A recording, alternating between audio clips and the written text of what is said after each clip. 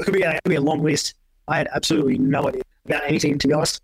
Advice for this would actually be, if you're going to start by working for someone else, if you can, work for someone else. So if you come in as an employee, you don't have to worry about that extra stuff to begin with. Come in, kind of start coaching, figure it out as you go. It might mean you get paid a little bit less than you potentially would working for yourself or by yourself or whatever, but it's worth it because you get to come in, build up your coaching skills, you can learn about this business stuff on the side. Hello and welcome to the Prepare Like a Pro podcast. Make sure if you haven't already to subscribe to my YouTube channel to receive a notification and never miss a live interview. I hope you enjoyed this interview and please share with a friend or a teammate that you think will value this episode. Let's go.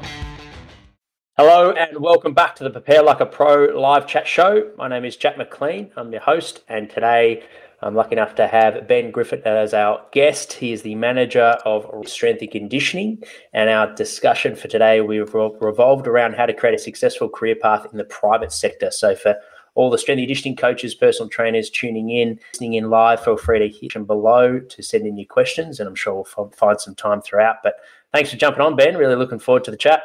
No problem. Thank you for having me on. How does it feel to be on the guest side? I know you've got your own podcast as well. Easier or? To flow a bit more. The guest, you get prompted and you just do what you're told pretty much. And for those that aren't aware of your work, you've built a strong brand online, but I guess take us to the very beginning, mate. What age did you sort of discover you had a passion for strength and conditioning and what experience have you done from then to now? I don't know the exact age, but like most, I kind of started just love sport when I was young. I still do, and just played a heap of different. And then I kind of found training through sport, really. Somehow, I couldn't tell you exactly how, but somehow I kind of ended up realising that I wasn't the most talented athlete ever. But I realised if I trained my ass off, it would kind of help bridge that gap between me and more talented people. I think that was where my kind of love of training came from. Kind of started when I was younger, by realising it would help me with sport, and then it kind of just grew and grew and grew from there. So then when I finished school, I kind of knew I wanted to do something in sport, or something to do with training, something to do with sport, something like that. At this point, I realised my aspirations of being a professional athlete was on. So I kind of had to figure something else out. I didn't really know exactly what I wanted to do. I ended up enrolling so I grew up in Wagga, ended up enrolling in a undergraduate, it was called coaching science at the time, but essentially an exercise science degree in Canberra. I moved to Canberra and did that undergraduate degree. Then at the end of that degree, I kind of still didn't really know what I wanted to do. Like anyone who's done exercise science RealFITT, it's kind of vague. It kind of covers a lot of stuff without being super specific or pushing me in a real direction. And I still wasn't probably fully aware of the option of being an S&C. It never really kind of came completely clear to me until a bit further down the track. So I ended up then enrolling in a master's in exercise physiology. I did that, then I graduated as an EP. Then I worked as an EP for a few years. And then I liked it, but I knew by over those couple of years, I kind of decided S&C was what I wanted to be doing. I kind of ended up I was exploring a few different options. At this time, I kind of started just consuming every bit of content and purchasing all different educational resources around S&C and just reading non-stop and watching different DVDs at the time. It's a bit of a throwback for you. And then I just decided stuff and I was going to take a leap. Started looking for internships in S&C. I figured I needed to get some practical experience before I kind of dove in. I couldn't really find much in Australia, but someone else who I talked to told me to look over in the US. So I started looking at internships with colleges in the US. I got so lucky. I ended up jagging an internship in the US at the University of South Carolina with their football team. Right. So they're, for those that are college football fans, they're a Division I college football team. When I was over there at the time, they were kind of borderline top 25, which is a big deal. So they were like a very rich, very professional type setup. So that was amazing. I spent 3 months over there, just working every day, which was an unbelievable experience. It's pretty cool. Some of the guys that I was working with over there are now playing. Yeah, okay. That's an awesome experience. How did that come about? Just literally from an email or? So if you go onto the College Strength and Conditioning Association website, they advertise internships through there. And I literally just went on there and just applied to somewhere between 10 to 15 of them. And back to me and said they don't take international. I'd probably say half of them didn't get back to me, and about another 3 or 4 back to me saying they don't take internationals. I was just really lucky that this one got back to me and was like, yeah, happy to take you on pending like a interview and a few other little things we had to do. Yeah, I honestly thought when I first applied, I was like, oh, yeah, this will be a cool experience to go through. And then when they take the next round of internships, I'll be fully ready for it. So I was expecting to not get one initially. And I just got so lucky that someone accepted me. And then, I went and spent 3 months over there in Columbia in South Carolina. It was unbelievable. I learned so much. I was just very lucky that some of the athletes actually went to the NFL, which is it's a cool thing to say more than anything. Yeah, absolutely. And what would the internship sort of involve? Were you very much just sort of assisting the key guys, or did you start to build a bit of responsibility in the program? How did it sort of evolve? It was literally just on the floor coaching every day pretty much. The way they did it, so in their college setting, I think they have 55 players on the books for football. So some days you would have the whole team roll through for sessions in the gym. Now, they had a purpose-built gym just for the football team. So like $1 million gym just for the football team. It was like any like S&C coach's heaven. Like it was just like 12 racks down each side, down at the back, had all your dumbbells and machines and that sort of stuff. It was amazing. But it was literally, they told us when we got there, like the first week, you guys will kind of sit back and just observe and stuff. But then the first day, the whole team was in there, and you pretty much just have to. So you just kind of just get thrown to the walls, for lack of a better way to say that, straight away. To kind of sink or swim. Yeah, that's awesome. And I imagine that the training would have been a little bit more advanced than the typical training here in Australia, what you were getting exposed to with exercise phys and exercise science. Yeah, and in saying that, though, it was still relatively simple. But these guys were, some of the guys were just athletically so gifted. Some of them were just unbelievable. Like some of the in the gym, like some of the numbers they were power cleaning and like squatting and stuff. It was insane. These guys were just freaks, which was unreal to see. Yeah, awesome. Yeah, what an experience. And so you did that for 3 to 4 months, and what eventuated after that? Then I came back. So then I came back to Australia. I managed to then go back to doing EP work for a while when I came back. And then I kind of just started scouring around. At this point, I kind of decided that I wanted to get out. So which is another interesting point. I never even had the private sector mentioned to me as an option when I was at uni and stuff.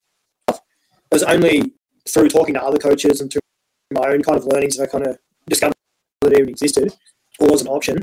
And then, so I kind of decided that was the route I wanted to go down.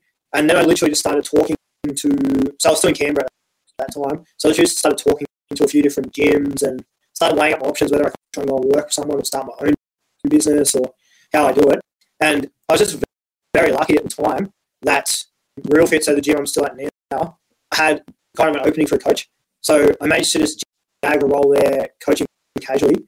I started there, and literally then the rest is kind of history. I just kind of built up from there to the point I'm now, pretty much. Fantastic. And you mentioned the sort of crossroads in terms of going down the private sector. Was in America, it's quite advanced, and Australia sort of following down that suit with the private sector. Was it your experience in America where you thought, okay, that's where I want to go down in terms of seeing the private sector in America, or was it just simply seeing the demand in elite sport, and what made you didn't not go down the elite sport room, I guess, when you just got that experience? A little bit of all of that, I think.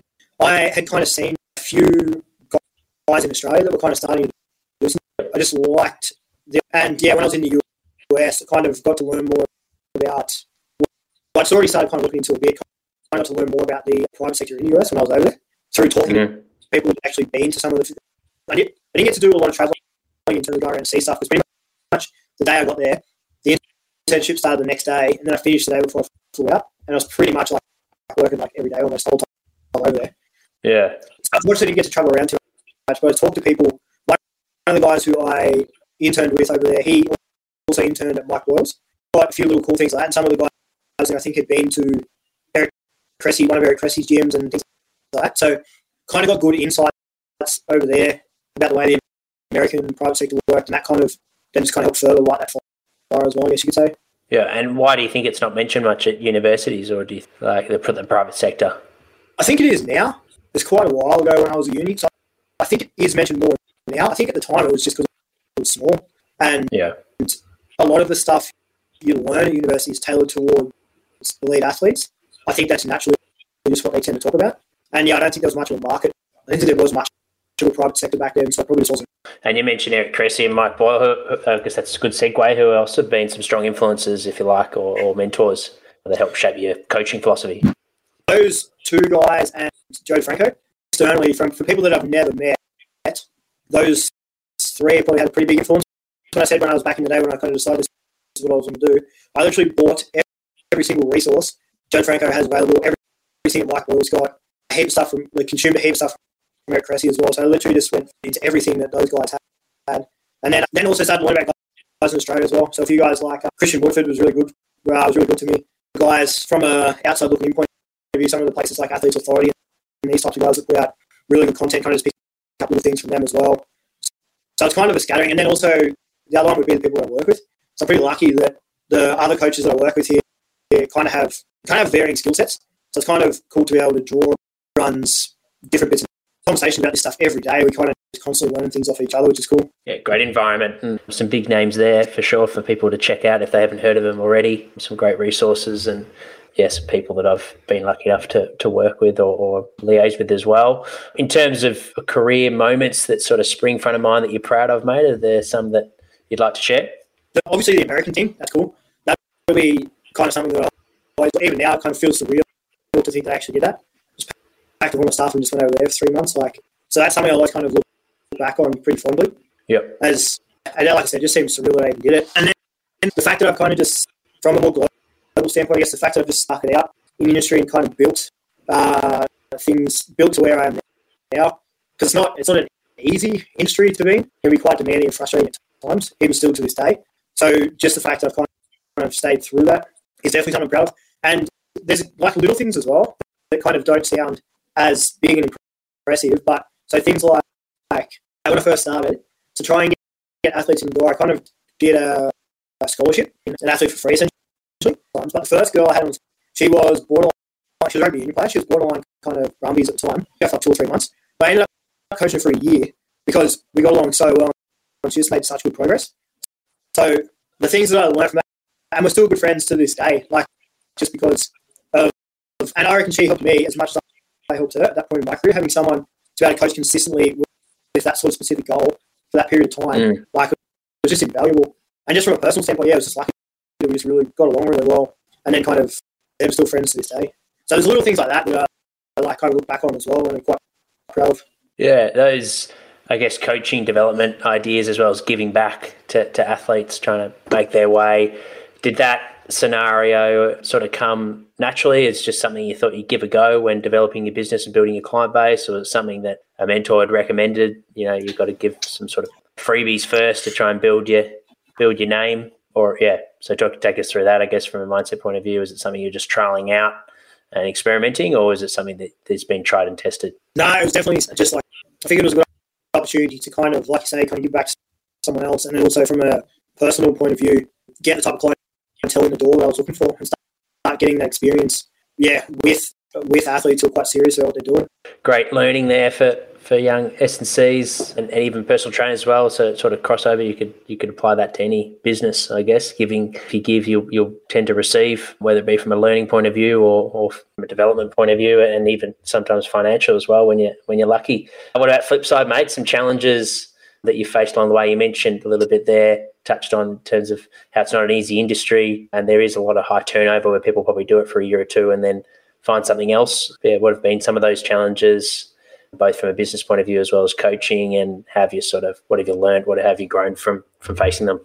The biggest challenges are definitely everything to do with business. So say you go to uni, you get taught all of the stuff about coaching, you get taught all the anatomy, all told you that one of the tough things about being in the private, you are, particularly if you run your own business, if you come into a business that's already kind of well established, it might not be as difficult. But if you're running your own business or working for yourself in some capacity, you're essentially responsible for everything. So you're responsible for getting people in the door, you're responsible for coaching them, you're responsible for all that. So it's very, it almost takes quite a bit of courage to do it, because if you're not good at what you do, people aren't going to keep coming back and you're not going to succeed. So you're kind of, a lot of industries, but in particular, like these types of service-based industries, you have to be good at what you do. If you're not good at what you do, no one's going to pay you to do it. So definitely one of the challenges, everything to do with business, marketing, people up, all the back-end stuff, all of that sort of stuff is difficult. I've been very lucky that, like I said, we have a good team here, so we kind of all work through that stuff together. But if you were a coach who's starting your own business, you need to sort that stuff out, because you'll spend a lot of time outside of coaching and working, trying to do all that stuff if you don't know what you're doing. And then in general, just a lifestyle. So I think in the beginning, you have to be willing to sacrifice a little bit away from coaching with your personal life. So you have to be willing to show up early, stay late, just because of the nature of the industry. Most people are training early morning, late afternoon. So you have to be willing to work those hours and sacrifice a little bit from a personal standpoint in the beginning. If you're not willing to do that, you're not going to last. It's just the way it is. It'd be nice if we could all just show up and train people from 9 to 5, but that's not a reality. It's not how it works. So as you kind of progress more, trying to swing that back the other way and kind of take back a bit of that, establish a better work-life balance, I guess is probably the best way to put it, as you go through. Because initially you do have to sacrifice, then it's kind of a bit the other way as you go. That's been a challenge. Then I would also say from a personal standpoint, the communication aspect of coaching, from I guess more of a technical coaching point of view, that's another one that you kind of don't get prepared for. One of the things I didn't do well when I was at uni, I didn't do a lot of practical coaching, particularly not in like one-on-one stuff. The first time you show up to do a session and you're training a lot of stuff with Gen Pop as well. So you might be training, say, a 40-year-old lady who's gone through a divorce, and you're sitting there talking to her and she's like telling you all these problems, asking you all these questions about her life, and you're essentially sitting there as like a early 20-year-old trying to like work your way through this conversation. Like, it's tough when you first start. And I was not very good at the communication side of things to begin with at all, so that's something I kind of work on as well. So yeah, I went on a bit of a rant there. No, it's all relevant though, particularly with the topic, and it's probably a good segue to start in terms of how to build a successful business in the private sector. I guess to kick it off, not only have you been in the industry for a long time, but it sounds like you've been at RealFITT for a good period of time, and that's probably something that I've noticed, or certainly I experienced when I was in the private sector, was I sort of moved around a lot from either a CrossFit gym and rented there, and then a Fitness First, and then a PT studio. And so what's sort of the setup at RealFITT for those that haven't worked in the private sector before? Is it like a rent basis? Are you an employee? Has that changed over the years? And what have you loved about being involved in? And then I guess we'll go into how you can set up, how you create your own business as well outside of RealFITT. But yeah, what have you enjoyed about RealFITT? I guess to go in terms of the way the employment structure works, first of all. So when I first started, I was casual. Worked as a casual, so submit a time sheet, paid for what you do. It was very, very basic setup. Then as I went down the track and eventually kind of worked my way into manager role, then I became now contracted, a full-time contract under the business. Yeah, so everything I do business-wise is through RealFITT, yeah. Right. And do you have to, along the way, have you had to find your own clients? Like when you were offering that free service, was that of your own bat, or how did that sort of work with building your own client base? Or is that something that RealFITT give you clients and then you also find your own clients? And is there a different financial gain if you bring a client in before you were a full-time employee, of course? So in regards to the first part, a little bit of both. So obviously the business would get general inquiries that would kind of be distributed through the different coaches. But then there was always kind of a little bit of an expectation of at least doing something to try and bring in business, because being a small business, it's not like there's a marketing budget. It kind of takes, and this is something that's kind of developed over time as well, it kind of takes a combined effort to kind of have a business out there and bring in clients. Yeah. So it's definitely a little bit of both, a little bit from the business and a little bit myself. And what age or not what age, but I guess at what point did you start to recognise the importance of social media and I guess organic search? Pretty much when I started here at RealFITT. So about maybe 5 years ago or something like that, I kind of started to. So prior to that, I reckon I think I'd posted on social media about twice. Personally, I just couldn't really care less about it, to be honest. I didn't mind going on there and scrolling through and stuff, but I was not the type of person that posted anything. I couldn't tell you exactly what, but then I just kind of realised that way to build that kind of reach, there was nothing that just had the reach that social media has. So it was just such an easy way to start to get your name out there, and easy and free. So I just kind of clicked along the way, and then I started to look into some stuff by marketing stuff as well through people so I listened to a lot of his stuff back in the day and kind of ended up just getting on the social media train through. For someone that is still in that sort of mindset where perhaps that they don't have any motivation for social media, or they don't really see the value in it, what's your motivation to build a brand? What are some of the benefits of having a brand in the fitness industry? Get your name out there, and hard thing about it, there's no direct ROI.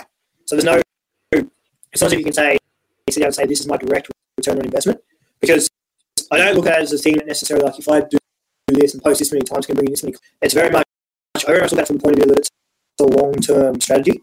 So you're just consistently putting yourself out there, so much just seeing what comes of it. Obviously, attracting clients is a part of it, and probably arguably the most important part. The other things that come from it, things like this, like the networking, referrals, sometimes as well. You get referrals. So I've got quite a few referrals from other coaches who I've never heard of, never actually spoken to in person, but just through social media. We've chatted a bit, and they've had someone, an athlete who's moving to Canberra, and they'll call me up and be like, "Oh, I want this person to come and train with you." So, like, there's all these little extra things that come with it that you don't even think. And you mentioned that the reach, it's hard to even replace. And once you started committing to it and watching Gary Vee, you developed your way and started consistently putting out content. What was the moment where you realised that this long-term approach is the way to go? I guess when did the penny drop? Was it because you got a client, or because of an external coach, or is it just a mixture of a few things where you realised, this is definitely an impactful thing to do? I guess once it started to grow a little bit, once I kind of got a bit of positive feedback, I've been pretty lucky to be honest. I haven't had a lot of negativity thrown my way through social media, which is probably just lucky more than anything. So it's always been quite positive, which I guess kind of spurs you on a bit. But a big part I would say is just my personality as well. I'm pretty stubborn, and once I kind of build something into my routine, so I kind of have it set up so that it's part of what I do. So so it's just something that I don't even really think twice about, just do it. So, and then once it became part of my routine, then like I said, I'm very stubborn and love a good routine. So once it's in there, it's just kind of stayed there. That's good. It'd be good to dive into that routine. So are you someone that if you were to start again, would you, what would be your social media of choice? Would it be go for all of them and just chip away at it? Would it be get one down pat first and build that to a point where it's rolling and then add a new one to it? So I guess that aspect from it we'll start with, in terms of for someone that hasn't got that brand, they've got no followers, where would you start? I reckon, I think wherever you feel comfortable. I don't think the platform matters too much, as long as it's like one of those bigger. But I would say the most important thing is just, so wherever you feel comfortable starting, start there and then go from there. Because it's obviously quite a daunting thing to do. And in whatever medium you feel comfortable doing, if you feel comfortable writing, write. If you feel comfortable talking from a camera, talk. If you feel comfortable putting up pictures, put up pictures, whatever to get started. And then over time, and then it just kind of becomes normal. And then from there, you could branch out to other platforms. So I would say whatever platform someone feels most comfortable to start with, and then expand out from there as you start to feel more comfortable posting. And then from a scheduling point of view, it's definitely something I've noticed your consistency is at a high level. So let's talk about that rigid routine that you said you've got, that you commit to. What does that look like? Is that, are there themes to each day in terms of content creation day to publish day, or is it more fluid when you go by feel of like, I've got a couple of hours free here, I'm going to create some content? My work hours vary day to day. So I kind of just fit it in where I can. But I just know there's certain things that I want to tick off and roughly how long it's going to take me. Another thing as well is that I'm actually pretty good with it. So notifications turn on for anything. I only go on there when I want to go on there, which is a big thing because I obviously spend quite a bit of time on there. So I don't want to be getting notifications and being prompted to go on there more. So I'll kind of, I know I can break it down into like specific platforms if you want. Say like, I kind of think about it in ways of who you're communicating to. So say on LinkedIn and Twitter, you're talking more to other S&C coaches or other allied health professionals. So the themes of stuff I'm going to talk about there are going to be quite similar. So often I might post the same thing on LinkedIn and the same thing on Twitter. Sometimes I might change the way it's written a bit for Twitter because Twitter likes things to be a bit more edgy and controversial, that sort of thing. But it's about the audience. So like like I said, on LinkedIn and Twitter, you're talking more to either other allied health professionals or other S&C coaches. So the way you word things and the topics you talk about are going to be things that are relevant to them. And a simple thing that I kind of think about is just the day-to-day things that I struggle with, or the day-to-day thing, the realities of being coached. So it's kind of like just a lot of it's just drawn upon from that. So if I'm like thinking about something like Jesus is hard, or this is annoying me, then I'll be like, I should just write about that. And that's where a lot of it comes from, to be honest, just day-to-day. And then if you go over to other platforms like Instagram, Facebook, TikTok, these are ones where you're more talking to, you're going to word things on there. I mean, other coaches still see stuff on there as well, obviously, but I look at those ones as more talking to, so the way you word things, the way you frame things is going to be different to how you would talk to other coaches about it. So it's just keeping that in mind as well, about who you're talking to. and just being specific to that audience. And do you bank content? So for those that you mentioned, there'll be a moment where you're struggling with something and you thought, oh, this could be, there must be some other coaches that are struggling with this too that will resonate. Do you just quickly write that down in your phone or in a notepad or something and then post it? Or do you just, once you've thought of it, you get out the phone and post it there and then? Depends. So if I have time, maybe, but then or I just have notes. I do have a note section on my phone for it, and I'll just jot little notes down and be like, oh, this is a good thing to talk about, all that sort of stuff. Another thing too that's probably underrated is reposting stuff. A lot of the time, if you don't have much time or anything like that, you go back a couple of months and just post something that you posted previously. Yeah, and repost, I think, is serious, sort of underrated, because you think about it, right? You probably went on social media this morning. Things you actually remember from, say, like that someone posted or from someone's story or something, or even from yesterday. So, like, no one's going to remember if you posted something 2 or 3 months ago and you reposted. I've had people comment the same comment almost on something that I posted once and posted another 3 months later, and they pretty much commented the same thing on it again, like positive, being like, "Oh, this is great. I'm not going to forget this," or something like that. So yeah, yeah, you will. I'll post it again in 3 months. Yeah, exactly. So I think being nicer to yourself at times as well, and being okay with like reposting stuff, because the way the algorithms that work too, you don't really know who's seen what you put up unless you go into at certain metrics person by person. So, and your following changes over time. So, like, I think reposting is something. And what about from an engagement point of view? Like, how have you sort of developed to make your content sort of stand out and get that and gain that engagement? Because I guess once someone's got the consistency down pat and they've valued social media now, but it's pretty competitive. How do you sort of stand out from the rest and make sure that you, like you said, you work with the algorithm of each social media platform and your stuff gets seen? It sounds corny, but I think just being yourself, that's how you add your spin to it. Because the other thing I'd say on this as well is, first of all, I wouldn't get too caught up, particularly when you first start. I wouldn't get too caught up on the engagement. My advice to someone would be start doing it and just commit to doing it once a week, twice a week, once a day, whatever you want to commit to, and just do it. Don't worry about the engagement or anything to begin with. You can worry about that later. Once you get in the habit, because you're not going to be good at it first. Same as anything. First time you do anything, first time you do a lift in the gym, you suck at it. It takes practice to get better at it. So I wouldn't even worry about that to begin with. Just start doing it, and eventually over time you'll naturally start to get better, and then engagement will start to go up. The thing about that is as well, if you be yourself, you're going to attract people that are similar to you, and you're going to work really well with, because people that get to know you and like your stuff are going to be the people that you're probably going to be able to connect well with from a coaching standpoint or from a networking standpoint. I would say the way you kind of separate yourself and make a difference is just simply by being yourself. And that is actually hard and daunting at first. But then the more you do it, the more you kind of become okay with just doing it your own way. For someone that's starting out, they've got their business going, they've got their marketing going on Instagram and TikTok, and their whole focus at the moment is to gain clients. What's your thought process in, okay, like you do LinkedIn and Twitter and you do that for allied professionals to see your content? I imagine there's no business in that. So what's the sort of benefits in, speaking to that audience? Again, things like this. So you get to meet kind of other people in the same field as you get to learn off them.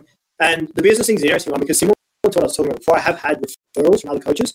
I have met through LinkedIn, not so much Twitter because Twitter's a bit weird, but definitely through LinkedIn. Like, I've had a few referrals from coaches who are interstate to Canberra, and they kind of know that I'm in Canberra just through seeing the name on LinkedIn every day. So then you kind of pop into their head. So there is that little bit of business that comes. That one's just kind of about networking with other coaches in general. It's just cool to meet other people who do the same thing you do, be able to talk shop with them, and learn off them, and you can kind of hopefully help them at times as well. It's just nice having a network to be able to reach out to people. Yeah, makes sense. What about from you mentioned the importance of business skills? So there's a fair bit in a coach starting out, especially with social media these days. You've got to build your own brand. You've got to get your clients in and be a good coach to retain them. And then, of course, you've got to have your business down pat. What would be some key learnings that you sort of wish you knew when you started, or you wish that your university sort of built awareness around or educated you on when you're starting out a business? It could be a long list. I had absolutely no idea about anything, to be honest. My advice for this would actually be, if you are going to start, work for someone else, try and learn off them. So if you come in as an employee, you don't have to worry about all that extra stuff to begin with.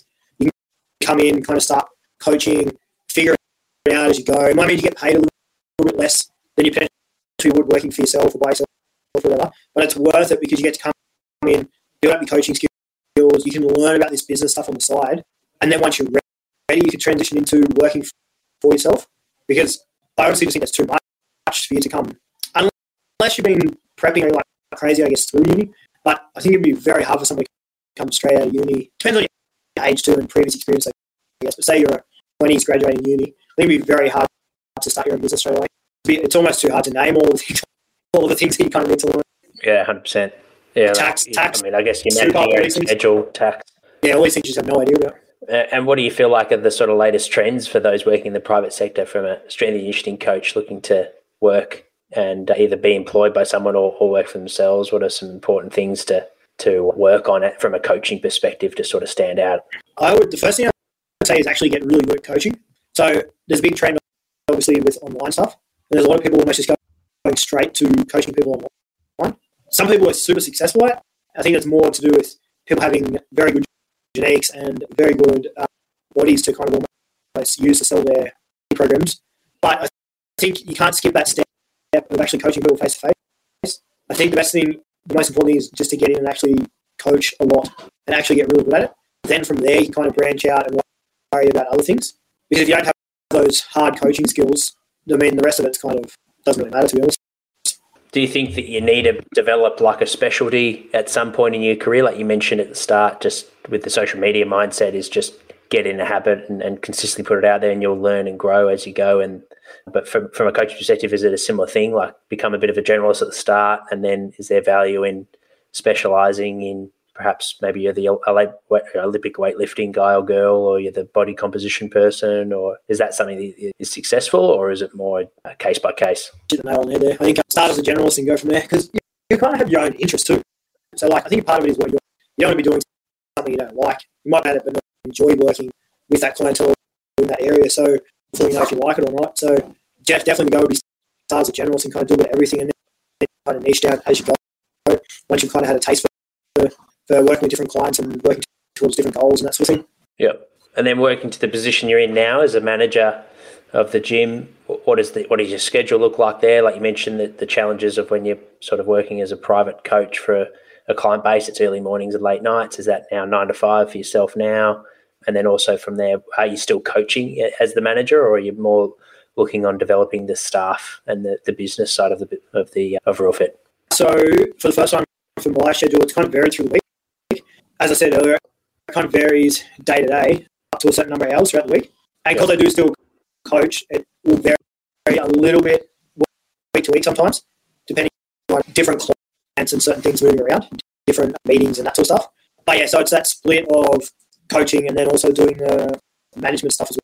Very good. Well, we'll start to wrap up the show, mate. But is there anything on building a private business as an S&C that we haven't touched on that you'd like to share for listeners, particularly, I guess, for strength and conditioning coaches starting out, or perhaps those that have got a current business that they want to try and take the business to the next level? One thing I would say, though, is you just have to be resilient and be willing to commit to it for a decent period of time. It is definitely a type of industry where there's a lot of turnover. So I think it's not one of those things where you can do it for a week and then be like, oh, this is crap. So is everything. So I think you have to kind of be resilient initially. Yeah, like I said, be willing to sacrifice a bit personally if it's actually what you want to do. If you don't love it, I don't think you'll last very long. It's probably the simplest way to think about it. So I think it's just deciding, are you willing to kind of what you need to make to be able to do it?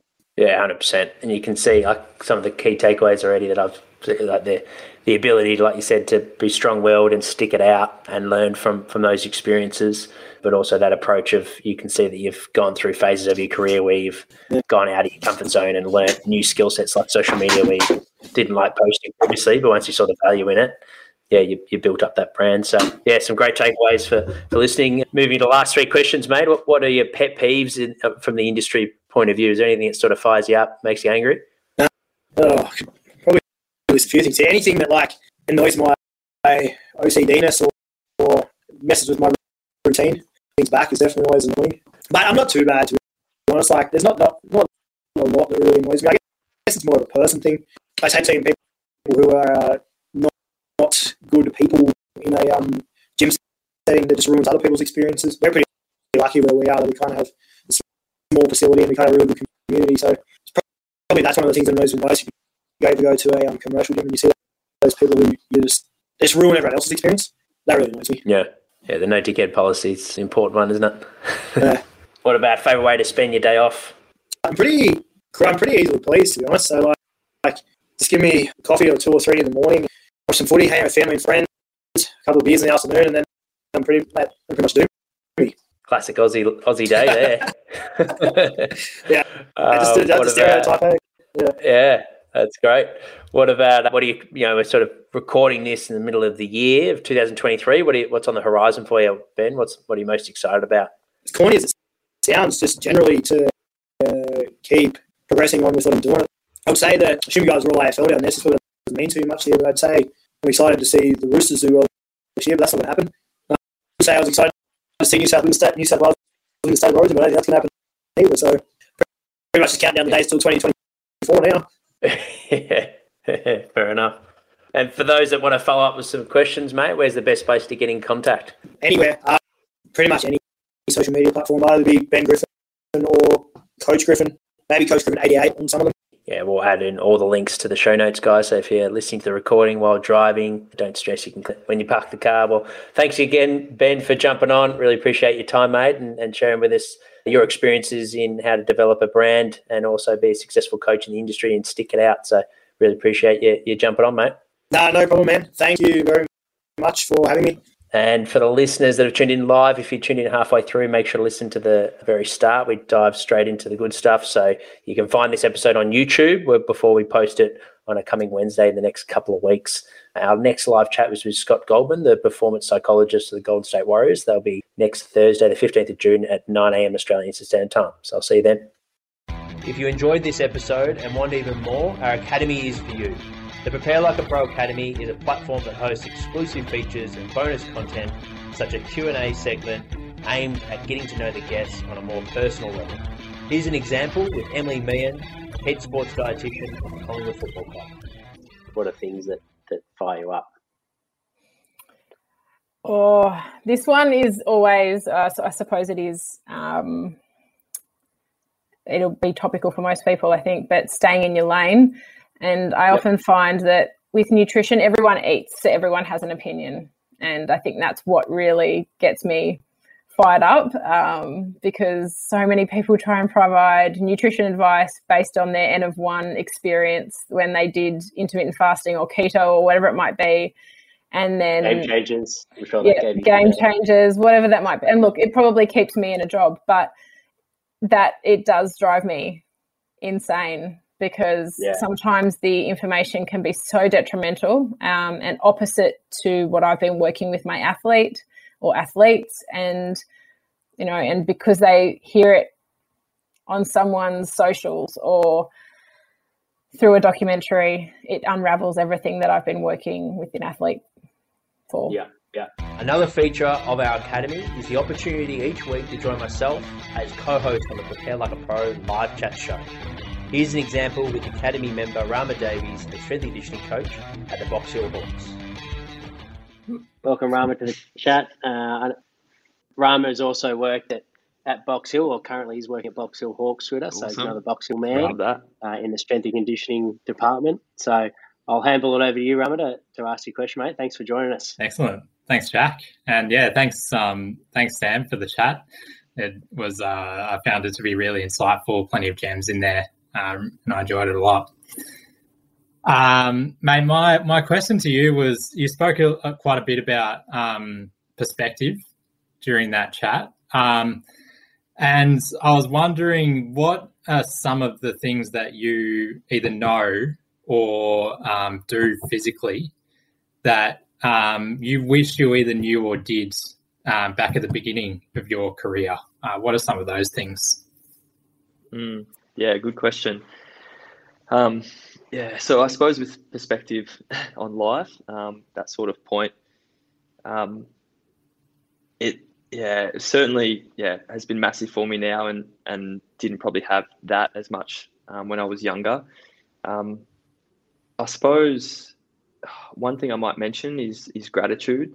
I spend a lot of my time doing a lot of gratitude exercises, listening to podcasts, doing a journal every day, just to say what I'm grateful for, sort of 3 things. And that's a fantastic way that I've been able to reset and just kind of gain that gratitude and perspective about you know, that there is more to life than football, or, you know, might be whatever, as an S&C coach, you know, if you're having a hard time, it can be massive with just, opening your eyes a little bit and losing that sort of tunnel vision or being stuck in that work bubble. So that's been huge. I think I wish back then, when I was younger, I asked more questions and was a bit more open to different things. I think I was a bit single-minded back then, and you know, I thought there was one way of doing things, and if I kind of didn't have that fear of, you know, asking a silly question or fear of judgment, it would have got me a lot further, and I probably would have learned a lot quicker. Being open to sort of different things, because you never know what you might find. It's just, there's so many people, like great people out there, knowledgeable people to learn off. And there's plenty more where that came from. If you would like to learn more, then enter patreon.com/preparelikeapro or head to the link in our show notes.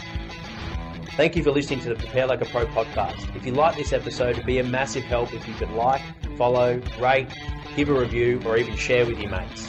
The show is recorded in Melbourne, Australia. Be sure to follow our Instagram page for all updates on our latest and greatest. If you would like to get in touch to suggest a guest or advertise with the Prepare Like a Pro podcast, please email me at jack@preparelikeapro.com.